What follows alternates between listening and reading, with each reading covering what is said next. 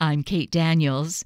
Joining us is family mental health advocate and coach Bob Krulish, national speaker for NAMI, National Alliance on Mental Illness, and author of the new book, When Screams Become Whispers, One Man's Inspiring Victory Over Bipolar Disorder.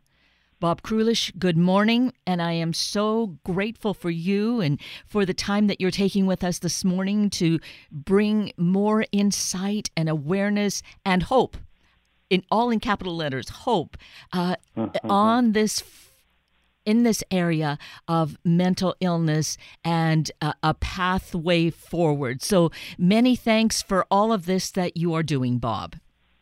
You're so welcome, Kate. Thank you for having me. So this book, When Screams Become Whispers, One Man's Inspiring Victory Over Bipolar Disorder, really, you open yourself out. It's like you're spilling out your heart so that people we, the public, can get insight. And I think that it helps us to get more awareness on what goes on. And having been through that here you are doing the work that you're doing. So there's that capital HOPE that you offer all of us, I think. Oh, well, thank you for saying that. I do hope, I hope that I offer a lot of hope and encouragement to families, and they can see that even somebody like myself who went undiagnosed and untreated for 35 years of my life, that I was able to finally get properly diagnosed, properly treated, and through a lot of hard work, a lot of medical trial and error with medicines and therapies, I'm able to live a very successful, healthy, normal, what I think of as a very normal life.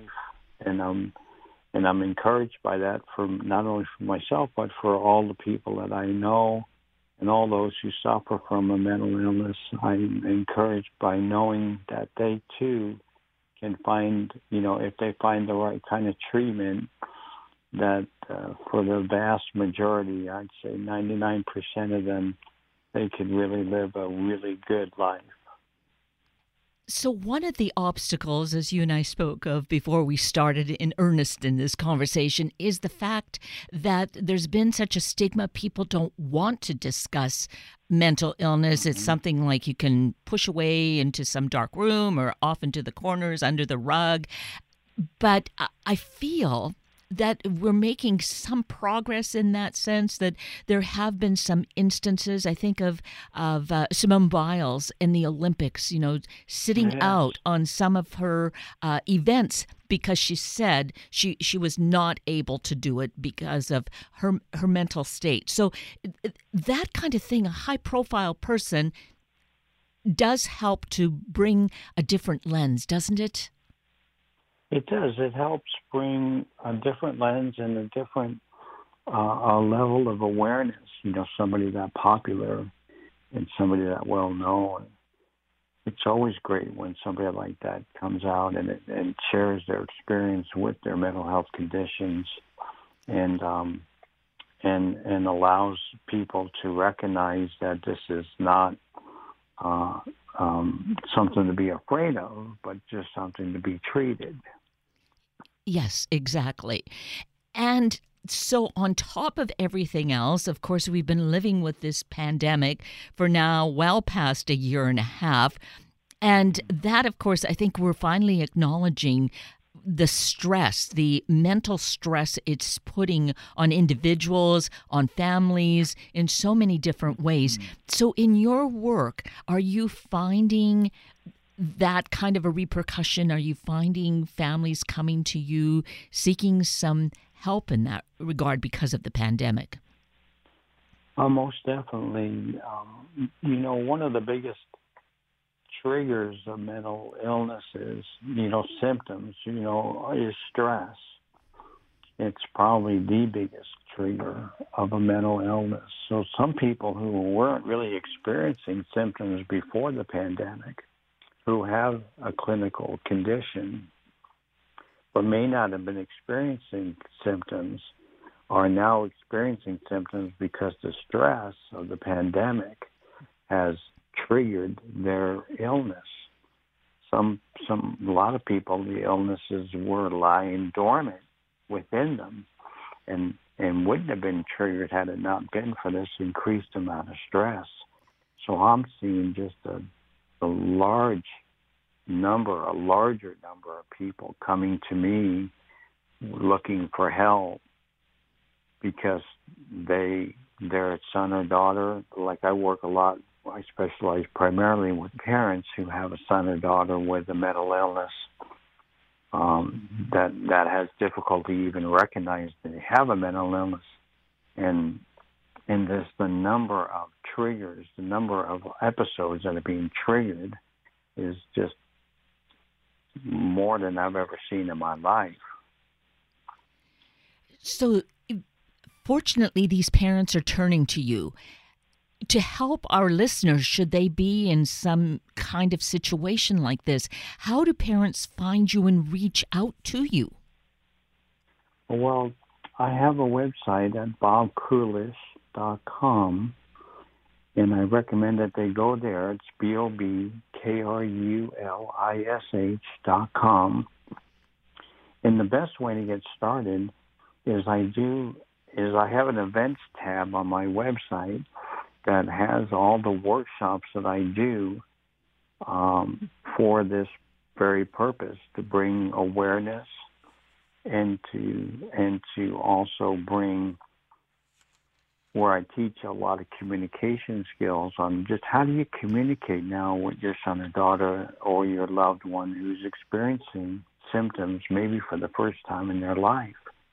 And so I do a workshop. It's a 3-hour workshop. I do about 2 of these a month, and they're free. And they're hosted by different NAMI, National Alliance on Mental Illness, different affiliates around the state of Washington and some places around the country. So that is an incredible gift. Should someone not even maybe be wanting to acknowledge this, but is kind of doing some research to move forward, this would be a great place for them to go and at least become educated. Become educated. Yeah, that's what I do. I do some education. I help them be aware of some of the conditions that exist out there in the mental illness space. And then we talk about communication strategies so that you're not tripping over your loved one by talking to them in a way that maybe felt offensive to them. So you wouldn't say to them, let's say they are diagnosed and are supposed to be taking medication. The typical comments that a lot of parents would make to their son or daughter when they wondered if the son or daughter's taking the medication is they might just flat out say, "Are you sure you're taking your meds?" Mm. Well, I always ask everybody, raise your hand if that ever ended up in a fight. In the whole audience, everybody raises their hand, whether it's on Zoom or we're live. And so a better way to say that would be, I've noticed some of the symptoms of your illness. I wonder if the meds are working properly. Mm. So there the assumption is that it's the meds that are not working properly, not the individual. You see how subtle and yet different, powerfully different that is, that messaging. So I teach a lot about how to message in a way that's not going to be offensive to the ill loved one. As you said that, I was thinking we all need to learn how to be diplomats, be diplomatic in how we speak, just in general for sure, but certainly in this situation where it's so critical. It's so critical, and it's such a heightened amount of sensitivity. And with people who struggle with a mental illness, there's a heightened amount of intensity around our emotions and our feelings. So it's very easy to upset somebody, especially if you say something that directive and that judgmental to somebody with a mental illness. So what I teach is really how to be less critical and judgmental in our conversation and more collaborative and more compassionate in how we say things.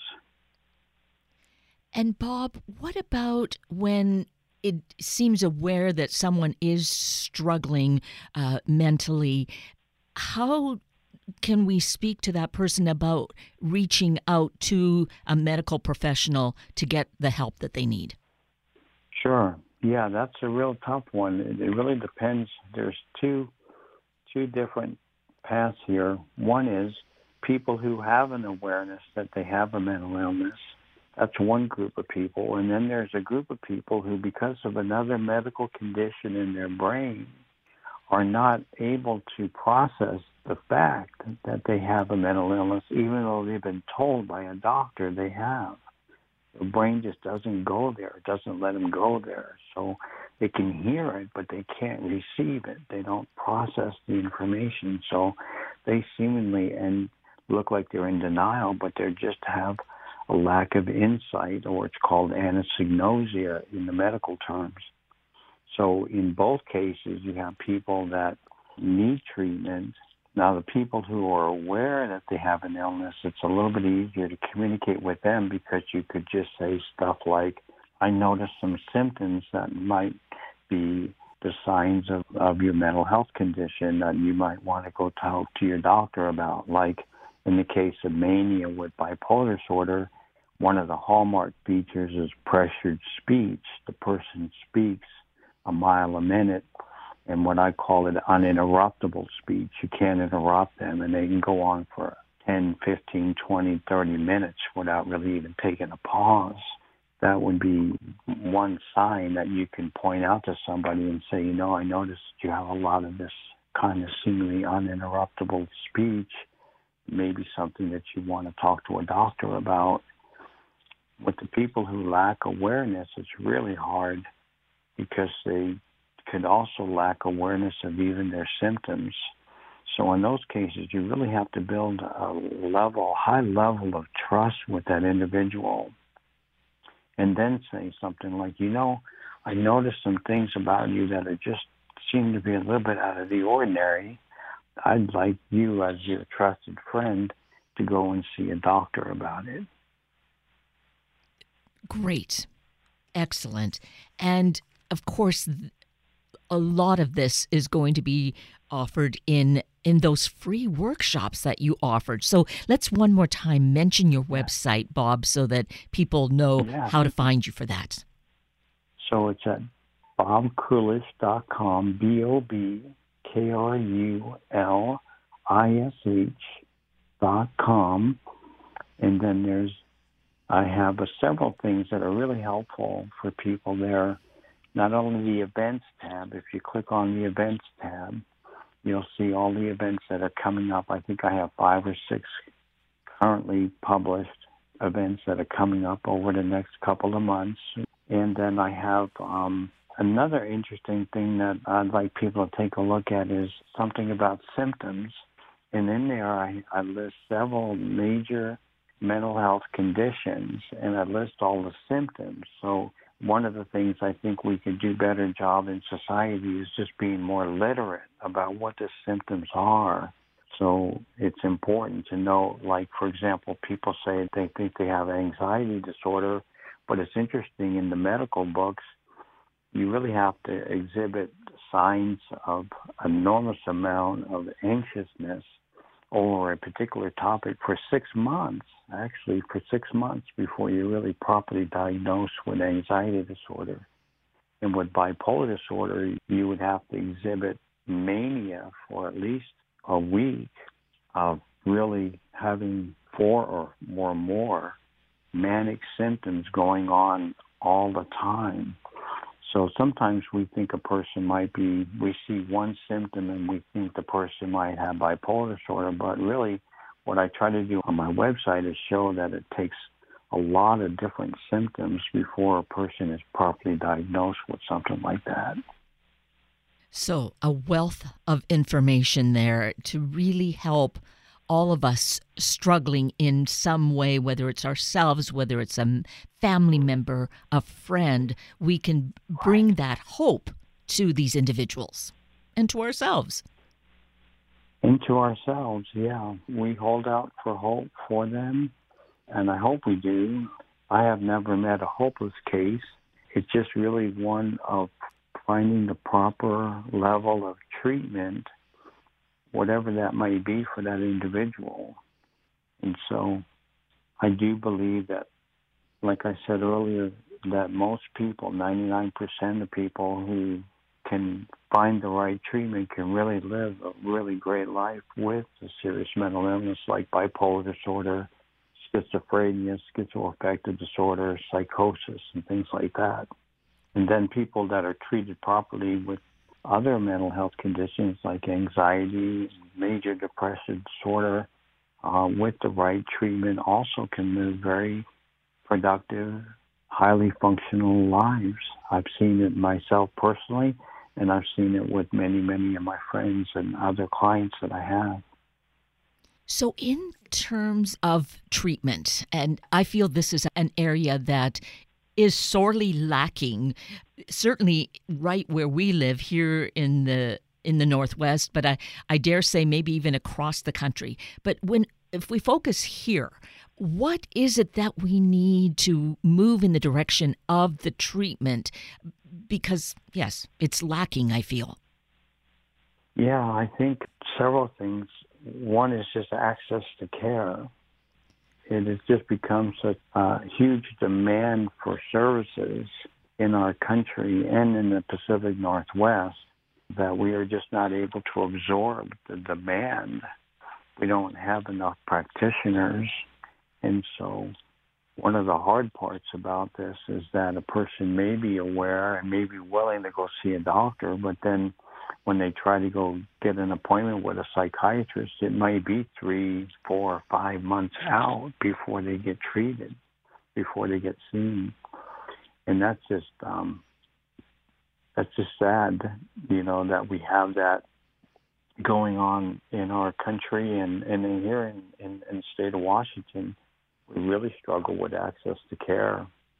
What I hope to see is just more emphasis on making it more attractive to be a psychiatrist. I guess I've talked to psychiatrists about this issue, and they say, it's really a very difficult thing to do. Insurance companies make it a little bit harder, to get services paid for than it may be for other services and other doctors. And just the high level of training that somebody has to go through, it's really a difficult job to be a psychiatrist.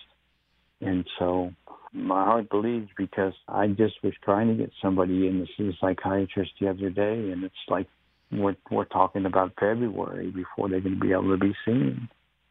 And too much life happens between now and February. So, oh my gosh, so much can happen to that person between now and February. And I think about the crisis we have in our area, particularly in the Seattle area, with mental illness. Walking downtown where I work some of the time, I see it around me, and it's heart-crushing to see what is going on with these individuals and feeling so helpless as to, what do I do? Where do we turn to? Oh, it is so frustrating. You take the homeless population, which I believe, and this is anecdotal, but of people I know, I would say that probably 70% of the homeless population, or maybe even more, is affected with a mental illness or a mental health condition, and their access to treatment is just nil. And yet, it breaks my heart because, honestly, Kate, there's like one antipsychotic I take. It's just this little tiny pill, and it's the difference between me being probably homeless and me living a great life. And my heart breaks because that's all they need is something like that, some easy thing to remedy if they could just get in front of the doctor, if they can just get access to care, if they can just get access to the medications. It's not like we have to perform surgery on anybody or we have to do a whole lot of, it's just a small amount, it's just one tiny thing that separates so many people from being able to live well. And it just breaks my heart because it just should be available to them, I had this dream, and maybe anybody listening, if you want to pursue this dream with me, let me know. But I used to think, how cool would it be to have a kiosk, kind of like the ATM kiosk that we have, where a person, like somebody that may be living on the streets, can just go and put their thumbprint. Let's say they did get access to a doctor, they got in the system, they did a little thumbprint, and out popped out a little container of their medication for the day, right? Right. Wouldn't that be nice if we actually brought the medication to them? We made it available to them. And then we talk about housing, but I really believe that with the treatment that they need, so many people would be able to live more functional lives and take themselves out of the streets, not need to be taken out, but they could live very independent lives with just the right amount of treatment. Potentially then get into like a transitional housing situation. That's right. So they get their legs beneath them and be able to make some progress and move forward into what their life purpose was meant. Potential and yes. Purpose. Yeah.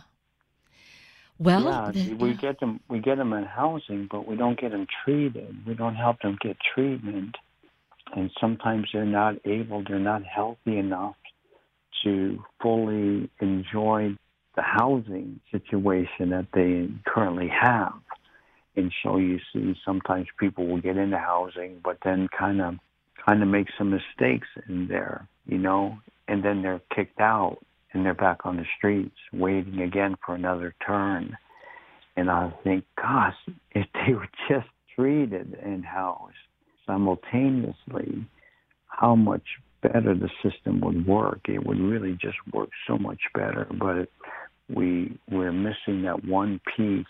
We have programs in place, but they're just not seemingly effective enough to get the people treated for the illness that they have. And there's a movie, I can't remember the name of it, but in this movie, the guy's a pharmaceutical rep, and he's thrown away Prozac. His competitor is Prozac. He's got meds like that he's putting in a dumpster. I forget what it is. I think it's Prozac. It might be some other antipsychotic, whatever. But anyway, there's a homeless guy that ends up saying, mind if I take these? And he starts out being really, disheveled-looking homeless person. And then over the course of the movie, you see him coming back and back for these meds that this guy keeps throwing away. And all of a sudden you see him with a briefcase in it, the coat and tie on, and saying, I have an interview today. And I'm like, yes, see, that's what would happen. That's what would happen if a person just got properly treated. They would be able to get themselves up and going. And so that is what it takes, is sufficient medical personnel that are really educated in this field to work with the people who are needing the help. And there's obviously a big need for all levels, I think, of those in the psychiatric field. Just a huge need. It's just a huge shortage. And then just delivering those services to people that may not have, a car, or they might not have access to go somewhere, or they just delivering services, period. However we can do it, make it easier. Somebody I was just talking to was talking about trying to get Section 8 housing for themselves, and a massive amount of paperwork and difficulty. And they were saying, this is an educated person saying, I don't know how somebody without any kind of formal education would be able to navigate through this whole process. And I'm thinking, we need to make that easier for people. All people should have access to services like that. Don't make it so hard. Some things are really hard to get, and I think as a society we just could do a better job.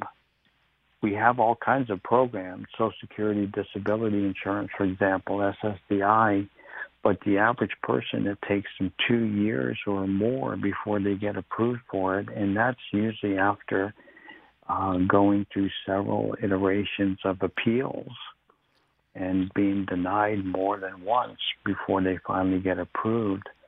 I just see things like that shouldn't be such a, it'd be nice if they weren't so hard for people, especially people struggling with a mental health condition already. It's hard enough. Right. So there's room, or there's a needed place for advocates to, that a person who is struggling with a mental illness could know they could go to this place, different than the kiosk, but similar, where they know that there's someone there who's going to walk with them and help them navigate this. Because even for me, who I can probably navigate, it still is so cumbersome and frustrating. So if you add in that layer of a mental illness, yes, I can see where it would cause a person to just explode and give up. To just go, I tried. I don't know how many times I've heard people say, I've tried. And I'm like, yeah, I understand. I mean, it just takes such a considerable amount of effort for people that have very high level cognitive functioning to navigate through some of these programs to get qualified and to get approved to receive some of these services. And then the services that have been traditionally available to people that maybe are on the streets or that have economic hardship are closing down, where we've had services like that here in just the Seattle area and in the state of Washington, where some of those programs, some of those companies have closed down because they can't get the help that they need in order to continue to function. So these services that are sparsely available have become even more sparse. And the hard part when you have services like that, you have to be really careful with in the mental illness, in that you really want to have consistency of care. But a lot of these programs, a person will see one doctor and then the next time see a different doctor and it's turn a different doctor each time, and probably only get about 5 minutes to really tell their story. It's just not adequate enough, it's just not enough. And so I think it'd be great if society, would just embrace those of us with a mental health condition, knowing that we're really just treatment away from living our full potential, and that it'd be great if we had that kind of compassion and just say, you know what, let's make it so that they can live their full potential. And this would have, the economics would change so much too in society. I mean, if you can help people live their full potential instead of trying to support them because they're not able to live their full potential, what a great thing it is economically and socially, and just doing the right thing for these people. And truly, what a better world. We could world. Great. Right. Oh, yes. Such a more compassionate, kinder world it would be. Well, Bob Krulish, I do believe that this is your mission, and you are certainly, because of your life, what you've experienced, which we can all read about and learn from in When Screams Become Whispers. We can learn from that, from your website where you offer these wonderful free workshops to help people, and with your vision, I do think you spell hope for all of us. So I thank you so greatly for all that you are doing and all of who you are. Oh, well, that's so nice of you to say, Kate. Thank you. Thank you so much for letting this be on your program so that we can get, we can help the people who really need this kind of help. Thank you so much.